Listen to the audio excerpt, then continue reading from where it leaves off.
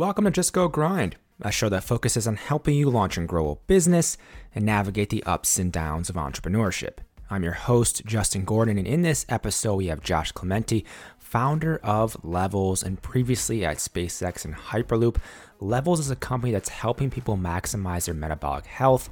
And in this episode, we go through what that actually means for people on a tangible level, why he started this company, what his experience at SpaceX taught him, and how that led to this company with Levels, how he's built a world-class team, gotten a wait list of 45,000 plus people, the competitive landscape in this space, and really what's been helpful for Josh as he's been building this company, which recently closed a $12 million seed round led by Andreessen Horowitz, one of the top venture capital firms in the world, and so much more discussed in this episode. As always, the show notes are justgogrind.com/podcast, and you can support the show by leaving a rating and review over in Apple Podcasts. This episode is brought to you by Pivot CMO. Whether you're a startup and you've just launched your product or a larger business, accelerate your growth with performance marketing solutions from our partner, Pivot CMO. They specialize in performance marketing solutions that have helped countless companies double or even triple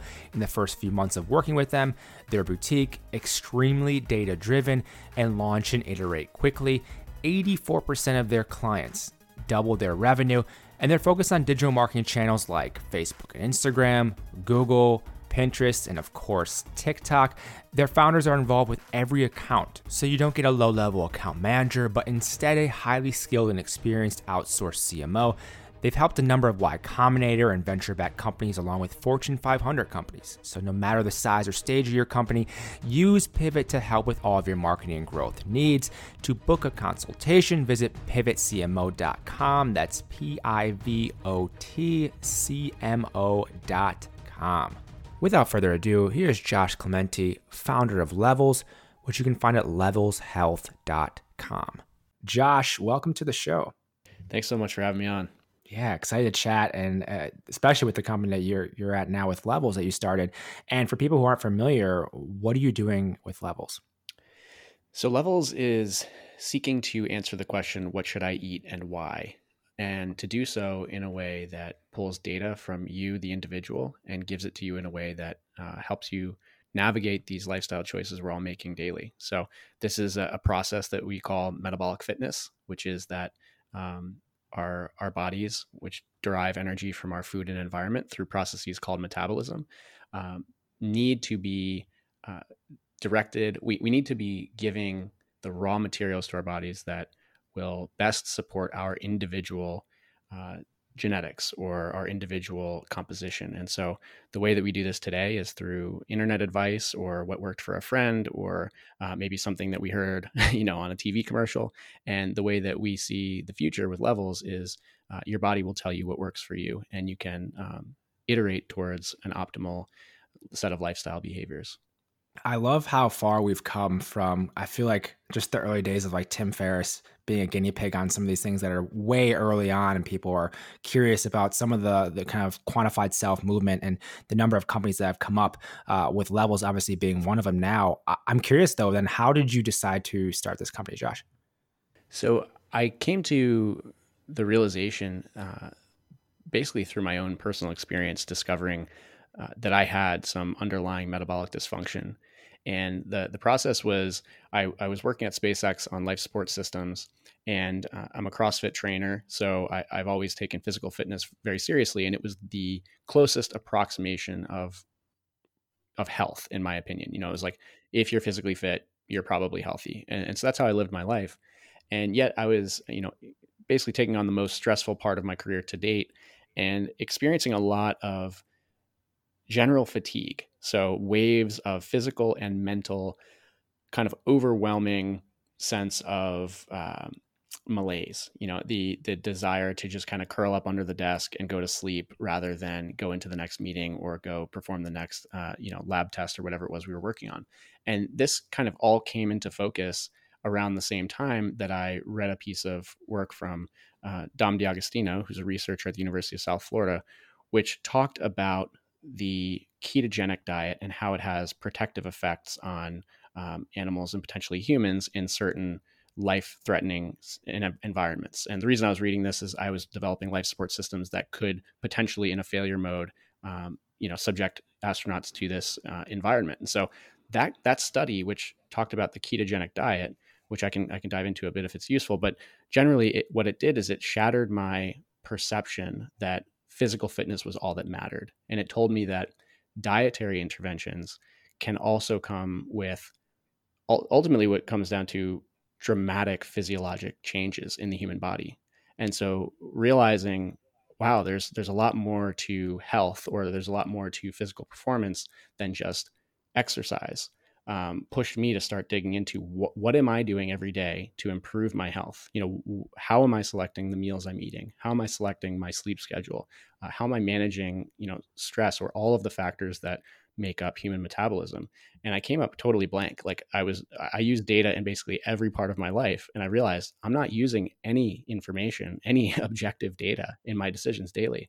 And so ultimately I started reading up on the space, discovered this kind of hidden metabolic health crisis where, just one statistic that kind of wraps it all up is in 2018, a study from University of North Carolina showed that 88% of United States adults are metabolically unhealthy. And so it's absolutely epidemic scale. And I didn't know about this. As I'm digging deeper into the literature, I'm getting more concerned that maybe something's going on with me. And then ultimately, I tried a device called a continuous glucose monitor, which if anyone listens to Tim Ferriss or Kevin Rose, you'll likely have heard about these devices. And within about a week, I discovered that I was either pre-diabetic or borderline pre-diabetic and had no idea, if not for just kind of stumbling on this experiment. And so that basically changed my life. I used that same data to not only understand the problems that were happening that I was basically inflicting on myself through my own lifestyle choices, but I was then able to modify them through kind of a trial and error process. And this took hundreds of hours of digging through primary literature to understand what I was looking at. And the realization kind of crystallized that access to this technology and improving the actionability of it could be the key that gives the individual the ability to make improvements every day towards metabolic health. And so rather than trying to solve this problem at a social scale with, legislature or a one-size-fits-all diet, we can make the individual the prime actor by just giving them better information in real time. With that as well, Josh, I know this obviously came from your kind of personal experience. What were some of the changes you made, pre doing all this research, hundreds of hours research, then post kind of understanding more about this and some of the things you could do? I mean, what were some of those changes you made? I'm curious as to that as well. Well, I started off, when I was really burning out physically, I was in this, like I said, this very stressful kind of vicious cycle where work was crazy. I was squeezing in sleep wherever I could. It was not high quality. I was eating whatever I could get my hands on, which, I was trying to avoid fast food, for example, but I certainly didn't have any sort of sophistication in my diet at that time.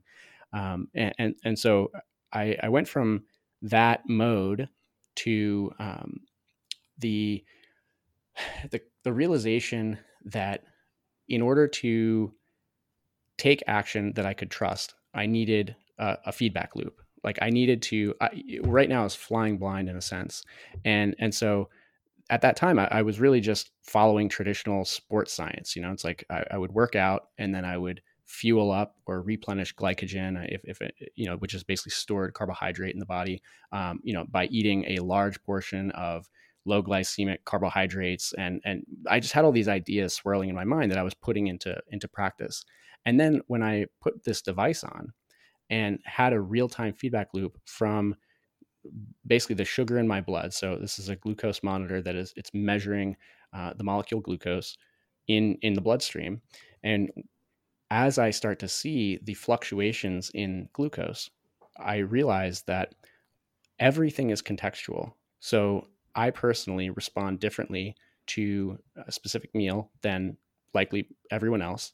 And the way that I eat that meal, the stress levels that I'm experiencing at that time, how well rested I am, my body composition, all of this affects the way I ultimately process that food. And so some of the biggest lessons I learned almost immediately were the difference between a 5-hour night of sleep and a 9-hour night of sleep is dramatic. So my body is in an elevated stress environment when I get that shorter night of sleep.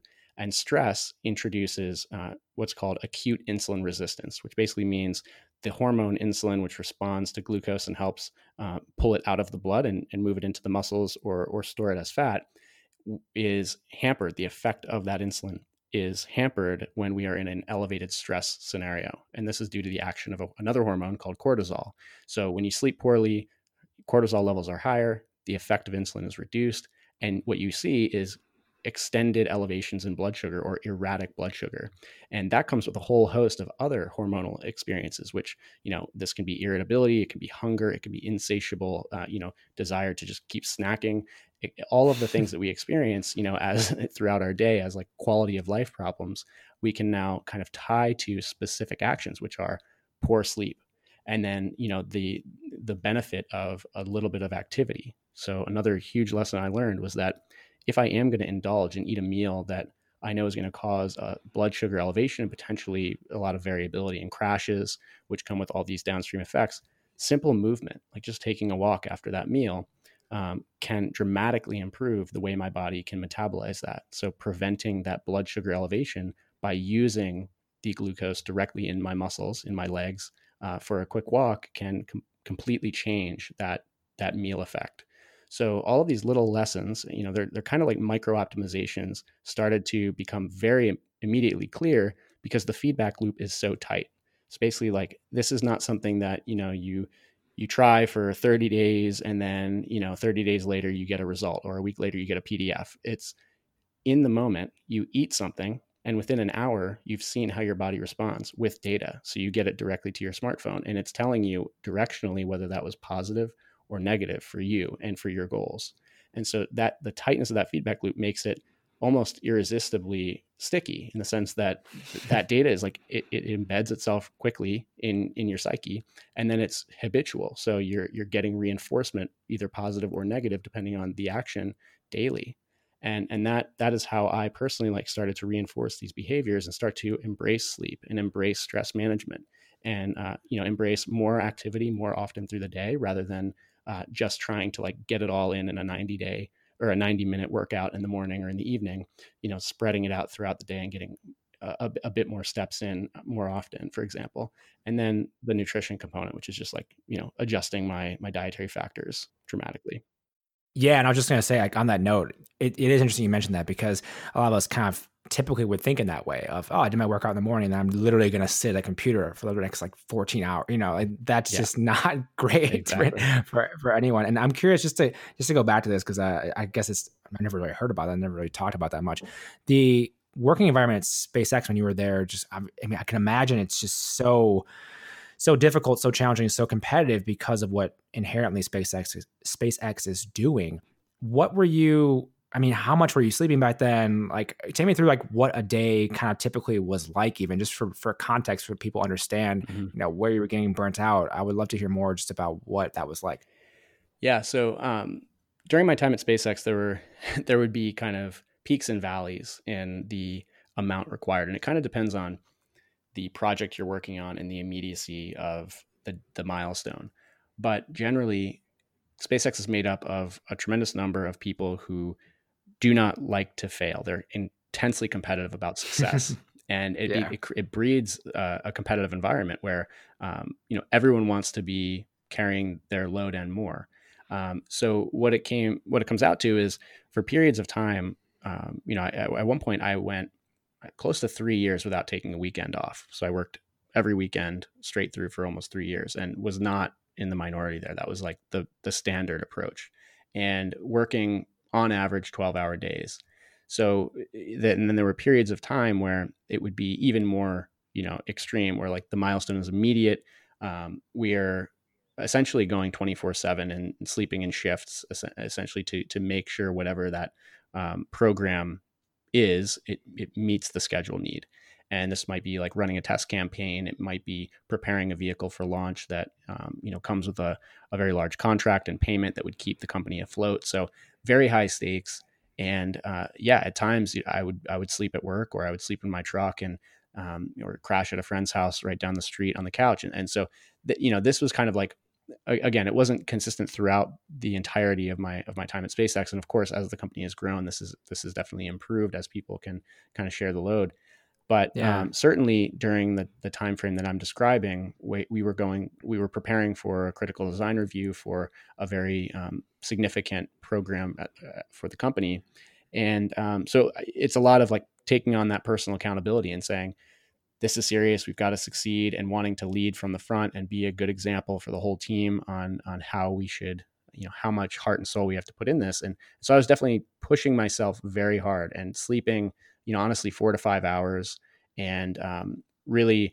I would be eating meals at midnight in some cases, and it was very erratic and did not kind of respect the circadian evolution that our bodies kind of developed under. So just totally throwing schedule and routine out the window and replacing it with whatever we could fit in at that time. And this was meals, this was exercise, this was sleep. And so all of the factors that go into a good lifestyle were kind of, in some sense, were compromised. So it's looking back, it's no surprise, certainly for those stretches of time that we were pushing that hard, that things were erratic, but without a good appreciation for the fact that those factors matter so much, without having some sort of data to point to, it's very easy to dismiss these sorts of things, right? It's easy to say, as long as I eat the right number of calories, I'll be fine. Or as long as I get, as long as I don't feel super tired in the morning compared to yesterday, I probably got enough sleep. Those sorts of just like kind of heuristic, like hand wavy assumptions are being made every day. We're kind of living our lives based on emotion rather than on objective fact. And so that's what was missing, was like I just didn't have a compass to tell me like whether I'm every day I'm earning negative interest on my life or positive interest, if that makes sense. Yeah, it does make sense, and I wanted to have that context for people because I think it's important to have that as you're looking forward to what you are now building and how you've gone about this, and doing the research. Then the hundreds of hours of research into this issue to obviously solve it for yourself initially, but knowing there's a much bigger issue around for many people. What are some of the first things you did to really make this into an actual company then? Because it's one thing to do the research for yourself, and then okay, like you adjust some things, but really make levels. How have you gone about this in the early days? Well, for one thing, I decided to move on from SpaceX after we got through that critical design review, and I worked for a year at Hyperloop on their very first um, infrastructure scale system, which is it's basically a high speed magnetic levitation train. So I worked on that project for a year, and during that time is when I was really experimenting myself. So I had first gotten the continuous glucose monitor, and I was using it to try to and digging into the research on the side in my extra time to better understand the subject matter. And essentially, after a year at Hyperloop, I had sufficient awareness of the value proposition of this new technology and the potential for society to really help the individual take control, that I decided, this is what I want to work on. This has changed my life dramatically. And if it can change me, because I was fairly set in my ways and I was convinced that I was doing things right. I've never had a problem with weight gain. I generally like people, my doctor, for example, told me that I look really healthy. So that's what I was using as my yardstick for health. Now I had a new a better metric based on objective data from my body, and it had completely changed my approach. And so that example of having gone through it myself just basically told me that there's a huge amount of potential here. And so I decided to leave Hyperloop and focus on this full time. So I quit. I started to do some consulting work, and I worked on a little startup idea on the side, but my thoughts were consumed with bringing this technology to life.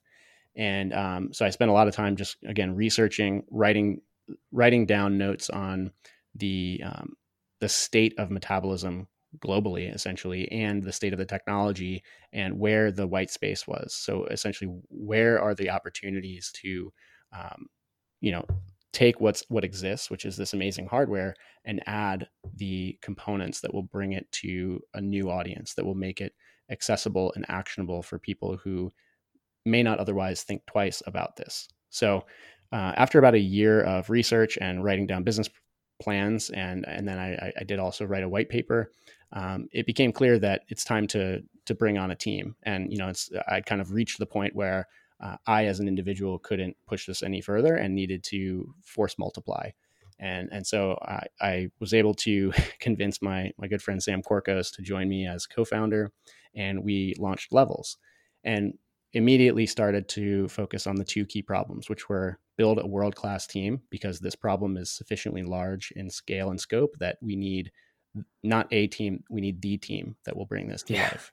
And then secondary to that, start testing our assumptions, get a proof of concept prototype out there and begin to get feedback from real people who are living real lives. So that was kind of the step 1 and 2. Yeah, and on that note, then, with the team side, to build, a world-class team solving this problem, how have you gone about that? How have you pursued the top people and then been able to convince them to join you on the startup? Well, judging from my time at SpaceX, the exceptional people love an exceptional challenge. So it's the work, or what constitutes the work, can be exactly the same at one organization to another. The day to day, for example, but the culture is grounded in the mission, and the mission is grounded in the problem you're solving. So we had the benefit of a tremendous and immediate problem. So it's very rare for someone to say that they've never been touched by metabolic dysfunction. You may not quite understand. Most people may not understand the term metabolism, but we all know what diabetes is and heart disease. We know what Alzheimer's is, which is called type 3 diabetes these days. We know what cancer is. All of these have grounding in metabolic dysfunction. And so once we were able to start to tell the story of how dramatic and how widespread this problem is, and then also the decentralization possibilities with this new technology, the ability to empower the individual and give them direct insight into how to make better choices every single day and trend towards optimization. This problem space really opened up, and so just basically reaching into our networks and starting to have conversations with people we know and trust and respect started that whole process, and we were able to very quickly get a pipeline of exceptional people who just embrace the idea and understand the potential without really having to we didn't even have a proof of concept at that time, so we brought together a founding team of 5 people, all with technical but varied skill sets. Casey Means, my co-founder, she's a former surgeon from Stanford and functional medicine doctor. David and Andrew, both exceptionally skilled Google employees who have built platforms there and built technologies that are in use by millions of people. And then Sam and I. So amongst the 5 of us, we had sufficient scope of capability that we could really start to take on the chunks, the bite-sized chunks of building a proof of concept, getting it out there, getting real customers. And that kind of set the flywheel in motion where additional interests started to form. And we were able to really have a pool of interested talent who wanted to join us. And it's been extraordinarily beneficial and I think rewarding to be a part of thus far, how quickly that all came together.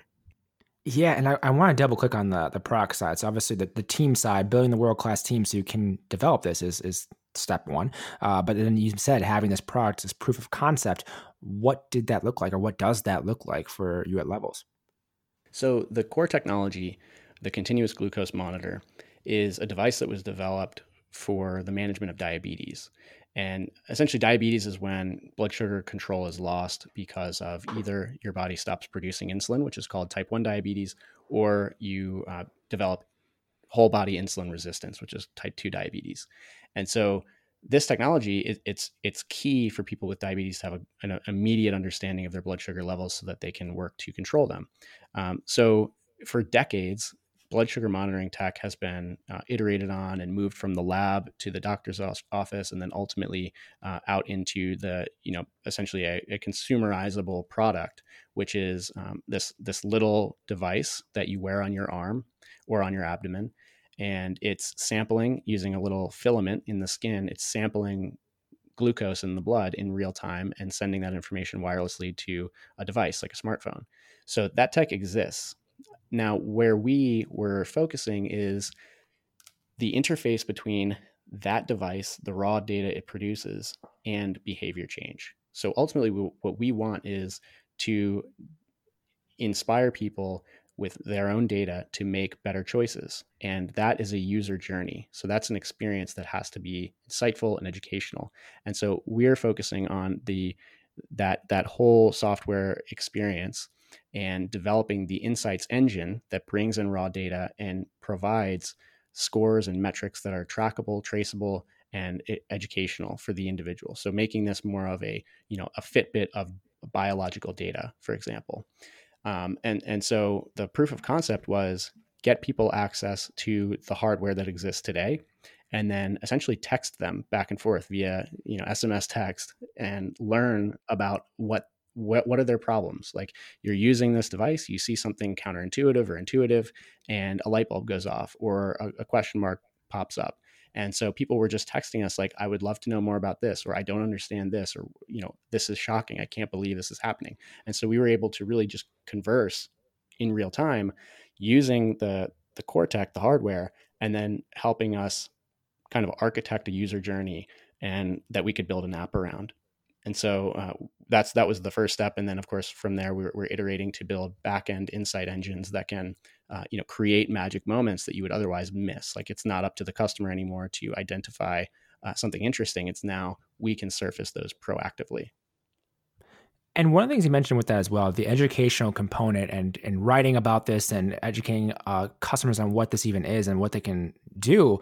How do you look at that on the educational piece? What type of content you want to create around this, and how do you use that to get people interested? And I heard you have a massive wait list for this as well. How have you gone about that? Yeah, I mean, another key mission for the company is to raise awareness about the metabolic dysfunction epidemic. So that is in and of itself a goal. And in order to do that, we've developed a content platform. So right now it's our blog. But if you go to our blog, you'll see a lot of very long form, extremely rigorously referenced articles that describe the ways in which metabolic dysfunction manifests. And I kind of mentioned some of these at the earlier on in the conversation, but they go well beyond the standard diabetes and cardiovascular disease. Metabolic dysfunction can manifest all the way through to skin wrinkling, weight gain, PCOS, which is the number one cause of infertility in women, mood disorders. I mentioned Alzheimer's as being called type 3 diabetes. There are a tremendous number of labels that we apply to what is ultimately metabolic dysfunction. And so we are building the thought leadership platform that really brings all of this together and educates people who want to learn more about the way their bodies function, about all of these processes and how it may be affecting them and their goals. So that's been a core focus. And Casey, my co-founder, has been leading that effort. And essentially, we will continue to produce content for content's sake. Essentially, we want to be a platform for educating everyone on this underlying crisis, and then the ways that we can take control. And so success there is success generally. And of course, it's complementary to our product that we're building.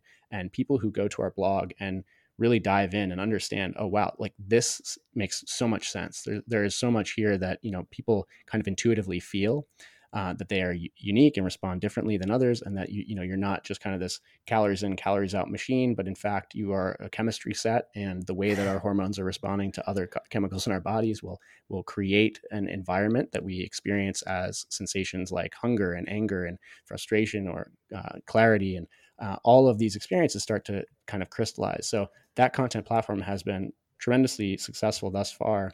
And that waitlist you mentioned, it's now close to 50,000 people. And it's, that's basically without marketing. So our efforts have been focused on content and product and, just publishing through our blog and through our Instagram. And there's so much organic traction because I think this really speaks to people on that deep personal level and in an intuitive way that I think many products may not be able to hit because it's that real-time biological information as opposed to kind of a one-size-fits-all approach.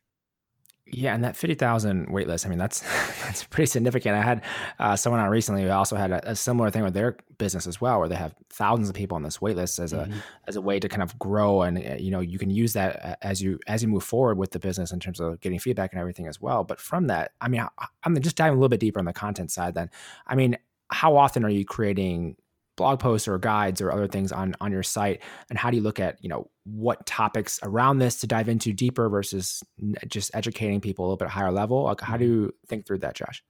Well, there's a fascinating array of opportunity here. So basically we're all on this spectrum of metabolic fitness. From the person who is trying to lose a huge amount of weight to get back on track to the elite athlete who is trying to shave a few seconds off a 100-mile time. Our bodies are producing energy in the same way through metabolism. And so that just the broadness of that landscape allows us to both originally, develop content ourselves from the raw research that's out there on metabolism in the academic environment, all the way through to cross collaborations with other individuals, for example, athletic trainers, athletes, individuals who have been working in the ketogenic diet space or the plant-based space forever. And so they can each tell their story in a unique way. And so our approach has been, publishing at least 2 to 3 articles on the blog per week and distributing them through our other channels, and then just generally raising the signal of metabolism broadly. So this could be through podcasts like, just like this, telling the story of metabolism and getting people to start thinking, about maybe moving beyond the concepts of just physical fitness and mental health to the underlying foundation of them, which is metabolic fitness. Our bodies and brains, our muscles and brain tissue need energy in order to operate. And without effective metabolic processes producing that energy, we can't meet our performance goals in either of those 2 verticals without metabolic fitness. And so, it's been about kind of a holistic multi-platform approach to just raising the awareness about metabolism, broadly speaking.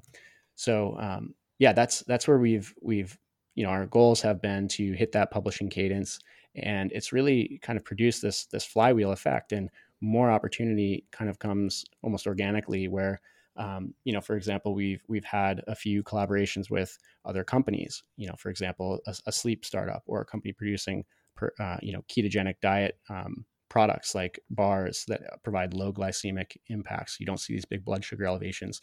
And so we can start to explain the science behind other products, and people can test them for themselves and see the benefits, of a full night's sleep, versus, and see the benefits of one product that is formulated for a low glycemic impact versus another that kind of advertises the same effect, but may not actually deliver on it.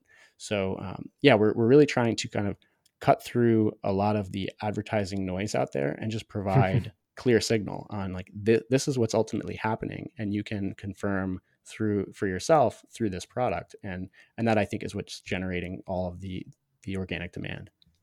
Yeah, I mean, being leaders in the space is one of those things that's going to happen when people are finding the information, and it's like constantly going to, okay, it's levels. You're finding it on levels over and over again. It's like, well, okay, they're obviously a leader in this, and people then want to join forces as well with that. And I'm curious though, what is the competition, the kind of competitive landscape look like then for you guys right now? Well, we're in a nascent space, so we're really opening a new market where traditionally this is entirely medical or therapeutic. The devices are used for once you've been diagnosed with diabetes, and we're essentially redefining what it is to be metabolically fit and how you get there. So kind of like using the technology, but then also saying like, there isn't this binary scenario where you're either normal or you're unhealthy. It's actually that, again, you're on a spectrum, and every person can be making choices that can be trending further and further away from optimal or closer and closer to it. Yeah, I mean, like the next step in what we're trying to accomplish is, I think, moving beyond just a device that is responsive to your inputs. So you're adding information, you're logging your lifestyle, and then getting feedback thereafter, and closer to a device that learns your patterns and behaviors and provides proactive insights. So that process, is really, I think, separate from anything we've seen thus far. There are a few organizations out there which, to name a few, Super Sapiens, which is, they're focusing on triathletes, so helping athletes who are trying to fuel for extreme endurance events, helping them to navigate fueling timing. So like making sure that you don't run out of energy in the midst of a hill climb in the Tour de France, for example.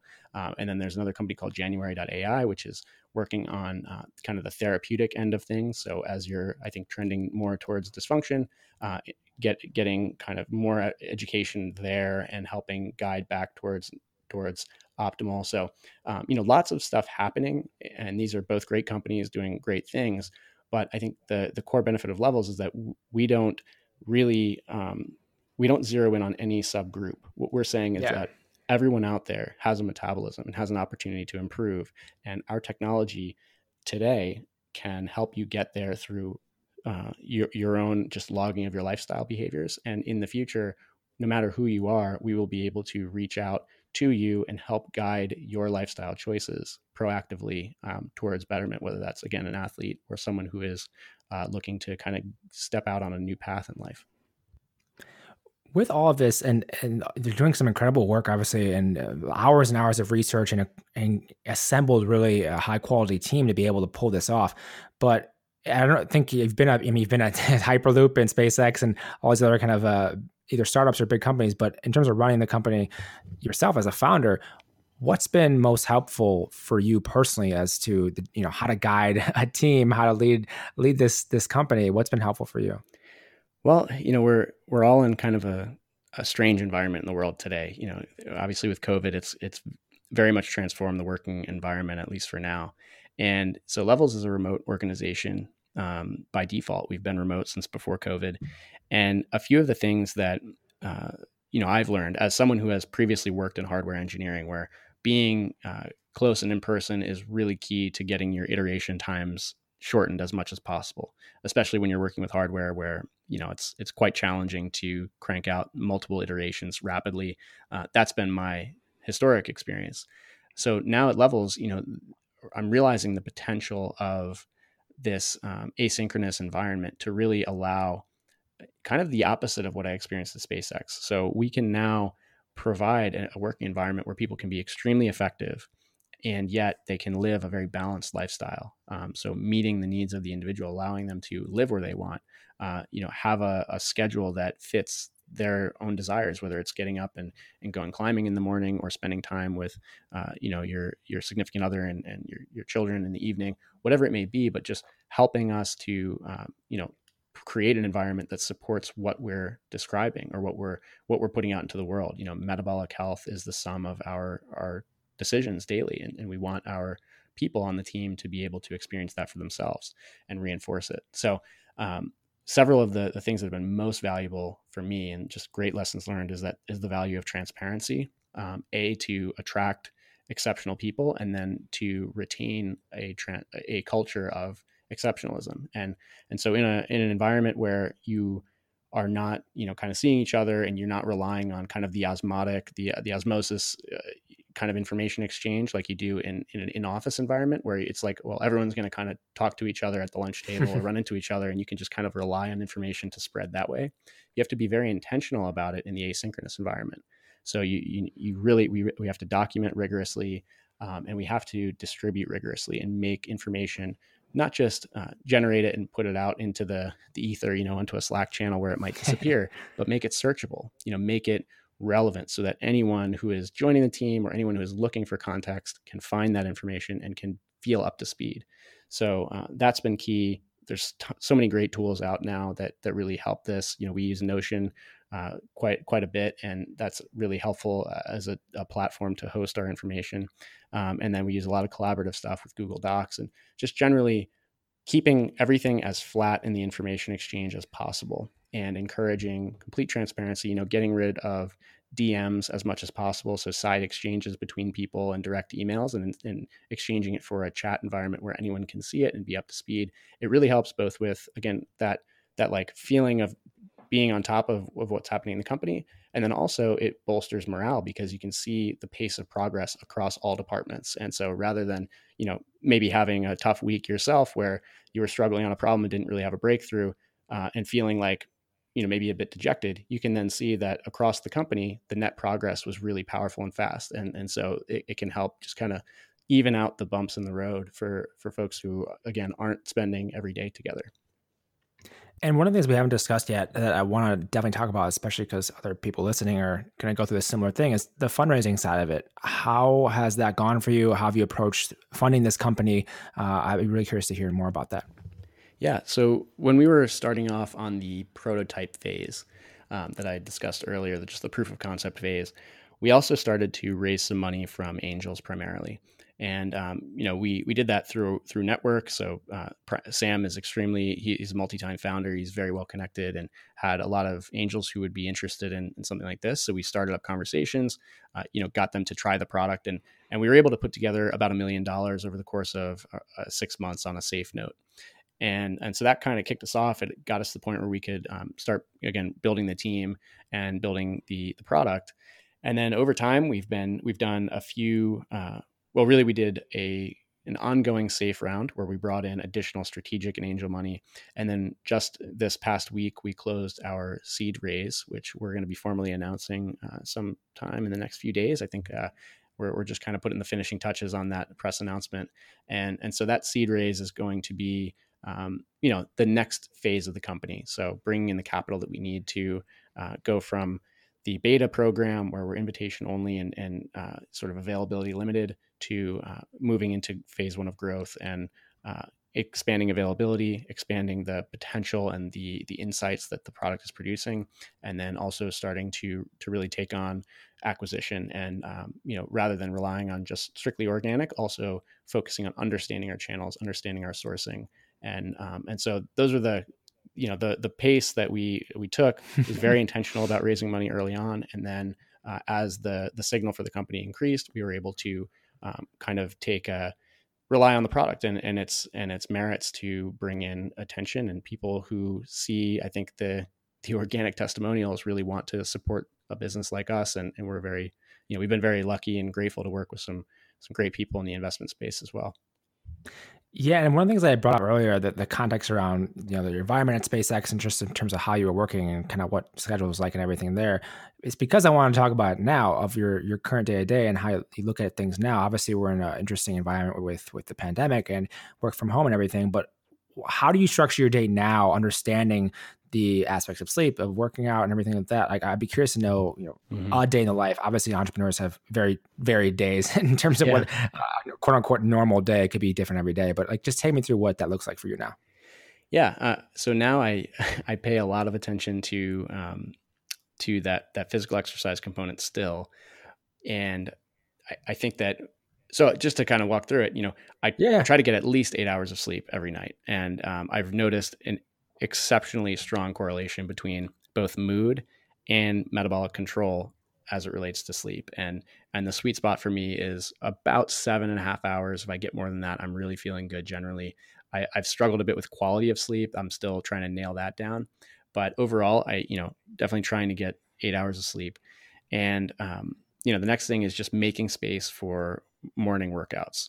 So, as with most people, if I put my workouts towards the end of the day, there are two things to consider. The first is that it's the first thing to get bumped off the schedule when something runs long, and we've all experienced this. It's like, as soon as something of higher priority comes up, the workout gets lost.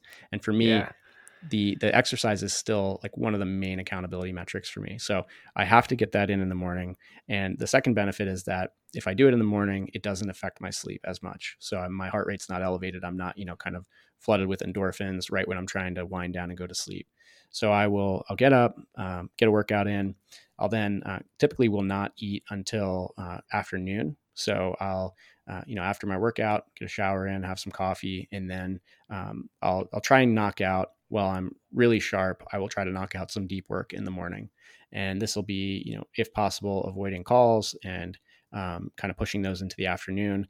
And I'll just focus on whether it's writing memos or doing some strategic thinking or, digging through candidates for hiring, which are all kind of front of mind right now.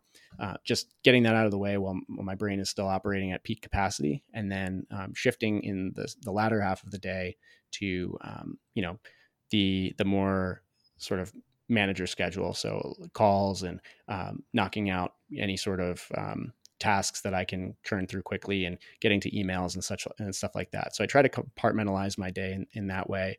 And, I'll admit, my days are pretty dominated by work right now. I really enjoy it. It's not something that is super draining. And of course, the environment is being at home, I think is really a huge adjustment from SpaceX. I've got the benefits of being able to go on a walk outside, on calls, and I'm not, sort of in a in a manufacturing environment, uh, basically turning wrenches and such. So it's a very different environment. I'm really benefiting from it. I can feel it in the quality of my um, the quality of my days, and in the stress levels and my ability to, I think, manage my schedule predictively rather than always reactively. And on that note, just to go a little bit deeper, do you have a set time that you try to get to bed and wake up each day on that note as well? And do you have a set timer on stopping work as well? I'd be curious. Yeah. So I wish I could say that I had a set stopping time. I really don't. I find myself doing email these days kind of right up until the end of the day. And that's just kind of one of the things I'm getting better at adjusting to. So my email volume skills are going up. I'm able to triage much faster. So I'm getting to the point where I think I'm gonna be able to like pull that back further away from the bedtime. But generally, I try to be shut down and asleep by around 11 o'clock, and so I'll be up at around 7 and working out. And that's kind of like those two. I consider those my thresholds. I feel much more on top of my day if I can be up, in the 6 a.m. hour or even earlier. I really love the morning. It's my, it's to me, it's the most peaceful time of the day, and it's very centering for me to have that extra time before, kind of the flood of events starts up. So that of course requires a phase shift in my bedtime, and that of course requires me to be able to tackle email faster. So it's kind of it's an ongoing process, and I really my goals are to phase shift to an earlier day, starting earlier, shutting down earlier, and being more effective overall. But yeah, like I said, we're all every day is a challenge, right? We all got to learn and then iterate. Yeah, and I think there is something to be said though for that shift to early. And people who know me are going to start laughing already of like how early I wake up. But it's all around like more if you have the same hours in the day regardless, and if you can just shift, one or two from the evening to the morning, typically those are more hours that are uninterrupted then. And so I found that that's why I've done that for a number of years now is because of that exact point where it's like I get the most important things done before any pinging comes in because no one's emailing me at that hour, super early, nothing's really happening, but you have that peacefulness to really get quality work done. And you just briefly mentioned deep work. And if you've read Cal Newport's book, Deep Work, creating those hours and hours of pockets of time to be able to do some of the best things or most important things you need to do is important. And I think by shifting the schedule, it kind of allows you to do that a bit, which is interesting on that. And on just because again, my exercise sports science background, what does the working out schedule consist of? And like, what are some of those activities? I'd be curious.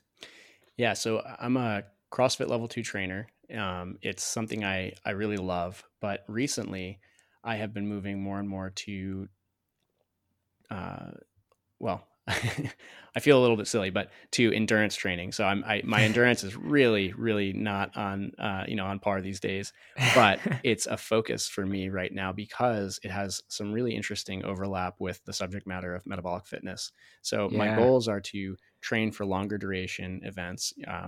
My stretch goal is to complete an Ironman race, but Whoa. the real focus is to improve metabolic flexibility, which is the ability for your body to switch between fuel sources effortlessly. So there's this concept which I think we briefly touched on, which is like bonking, where you run out of your stored glycogen, which is your stored sugar, and people who maybe do a lot of running might have experienced this. So maybe 90 minutes into a long run, you just suddenly crash, and this is actually your body running out of sugar. Your blood sugar starts to plummet, and you experience all the symptoms of hypoglycemia, which is not what you want right in the middle of a race. So metabolic flexibility is essentially teaching the body to adapt to both incoming food, so calories that you're consuming, or stored energy that goes beyond glycogen, which includes your fat stores. And the ability to switch between burning sugar and burning fat is kind of a trained experience. It requires a lot of hormonal adjustment in the body to make that easy and straightforward. And so I'm currently doing a lot of, like I said, morning workouts, but doing them fasted so that, I haven't eaten since dinner the night before. And typically this will be at least 12 hours. And in some cases I'll do even afternoon, I'll extend my fast into the afternoon and work out around then on an extended duration. And the goal here is to force my body to deplete all of the glycogen that I have stored and then switch into fat burning mode. And to put some numbers on this, the average person has about 2,000 calories of glucose available as stored glycogen, and you have about 80,000 calories of fat available. So if you can teach your body to switch into this fat oxidation mode effectively without crashing, you can really have quite a bit more endurance. And so it's something I'm trying to learn. And of course, I oftentimes bonk. I run into that wall. I mistime it. I miss fuel, so on and so forth. But I am experiencing some really amazing benefits. And there's other folks on the team. The head of customer success, Mike, is one who, he just completed a fasted marathon. So fasted for 18 hours and then ran 26.2 miles without consuming a calorie. And his blood sugar was rock solid and he felt great, had great energy, great pace. And that's the type of thing that, this is the whole point, is like that's closer to optimal. And so that's my current focus with exercise. That's fascinating. You're doing that. I've kind of been doing the same on accident. I think I just at one point didn't have as many weights around, and especially now during the pandemic, don't have the gym the same. And so, but I've somehow gotten into more endurance training, and more so the most being half marathons. But I look back at the ones I've all done in the last number of months, and they've all been fasted. It's always typically I'll do it in the morning, and I don't have any food at all before a half marathon. And those are when I perform the best and actually feel really good during those. Even my personal best of it, that was fasted as well. I'm looking back on that, thinking of which ones. Yeah, they were all fasted.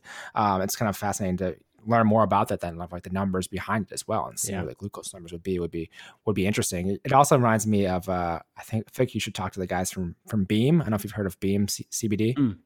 I haven't. Yeah, I think they just raised like, I want to say 5 million so far, but I want to say they're eventually raise Series A. But they do is like endurance. Essentially, both of them, and I'm pretty sure both of them are doing endurance training as well. And then obviously they're using CBD as mostly for performance and recovery and everything. But they're both former athletes, former professional athletes. So just an interesting people to talk to potentially. But where can people go to learn more about all the things you're working on and connect with you as well, Josh? So I definitely recommend going to levelshealth.com and checking out our blog. That's one of, it's likely the best location to understand more about metabolism, understand specifically what we're building at Levels and how it may affect, your specific goals. You can also follow along with ourselves on the team, and then also our beta users on Levels Twitter and Instagram, which is just @Levels is the handle there. So reach out to us through those channels. We're always excited to engage and share more about the beta program, availability, and of course all the content we're producing, and feedback on that is really powerful for us. Awesome. Josh, thank you so much for taking the time to come on the show today. Thanks so much, Justin. It was great. Thank you so much for listening to this episode of Just Go Grind. If you want to follow along on the socials for all things Just Go Grind and with me as well, you can find Just Go Grind on Instagram and Twitter @Just Go Grind. You can find me on Twitter @JustinGordon212. Find me on Instagram, JustinGordon8. Thank you so much for listening. Have a great day.